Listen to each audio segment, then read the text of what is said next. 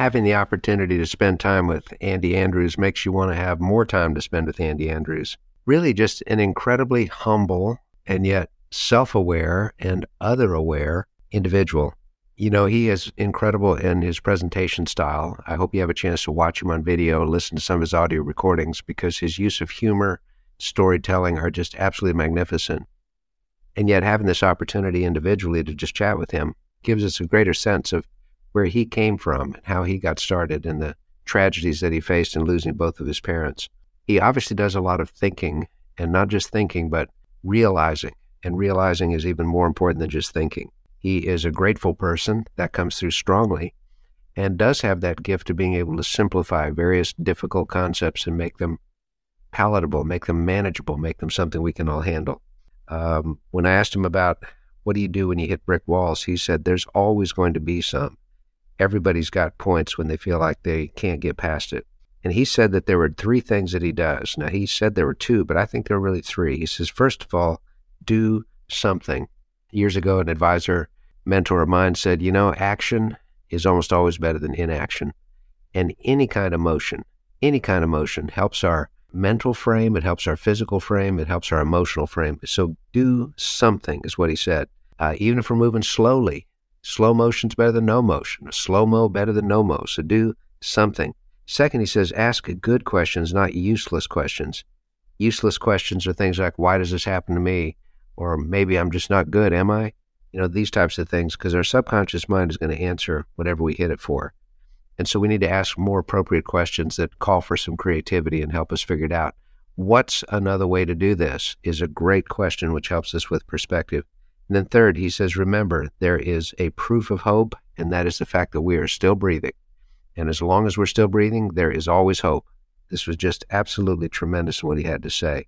He spoke about progress sometimes going slowly. And yet the fact is it's necessary to listen to that voice that says, get up, get going, let's do something, let's keep learning, let's still trying, continuing how that can work. Over the years, as he's learned how to put these principles into simple form, he's done it through books, he's done it through his recordings, he's done it through speeches, he's done it on television, but I think it's his personal example that makes a huge difference. He spoke about how perspective is so key in life, backing up the lens and seeing things from a different angle because it's so key. And probably the thing that I was most moved by was his discussion about the importance of forgiveness. You know, that when we harbor a grudge, it's almost like feeding a part of ourselves that craves that. But harboring the grudge ends up hurting the one that does the harboring, which is so true. He says forgiveness has to be unconditional, and realizing that forgiveness is not about what the other person did. It's about us. It's about choosing to let it go. And that when we can do that, then we can discern the difference between forgiving someone and trusting them. That forgiveness deals with things in the past of which we must let go. Trust is about things in the future. That was extremely powerful and so important. I would encourage all of you, if you've not yet read The Traveler's Gift, to read it, because Joshua Chamberlain, who led the final successful turnaround charge with no bullets left at Gettysburg, was also named to accept the surrender of the Confederate side. And one of the first things that he did was to say, in a dignified way, he conveyed that that was forgiven and that it's important that we move forward. And thinking about some of the most important moves of diplomacy in history, one was after World War II, when the Marshall Plan was created.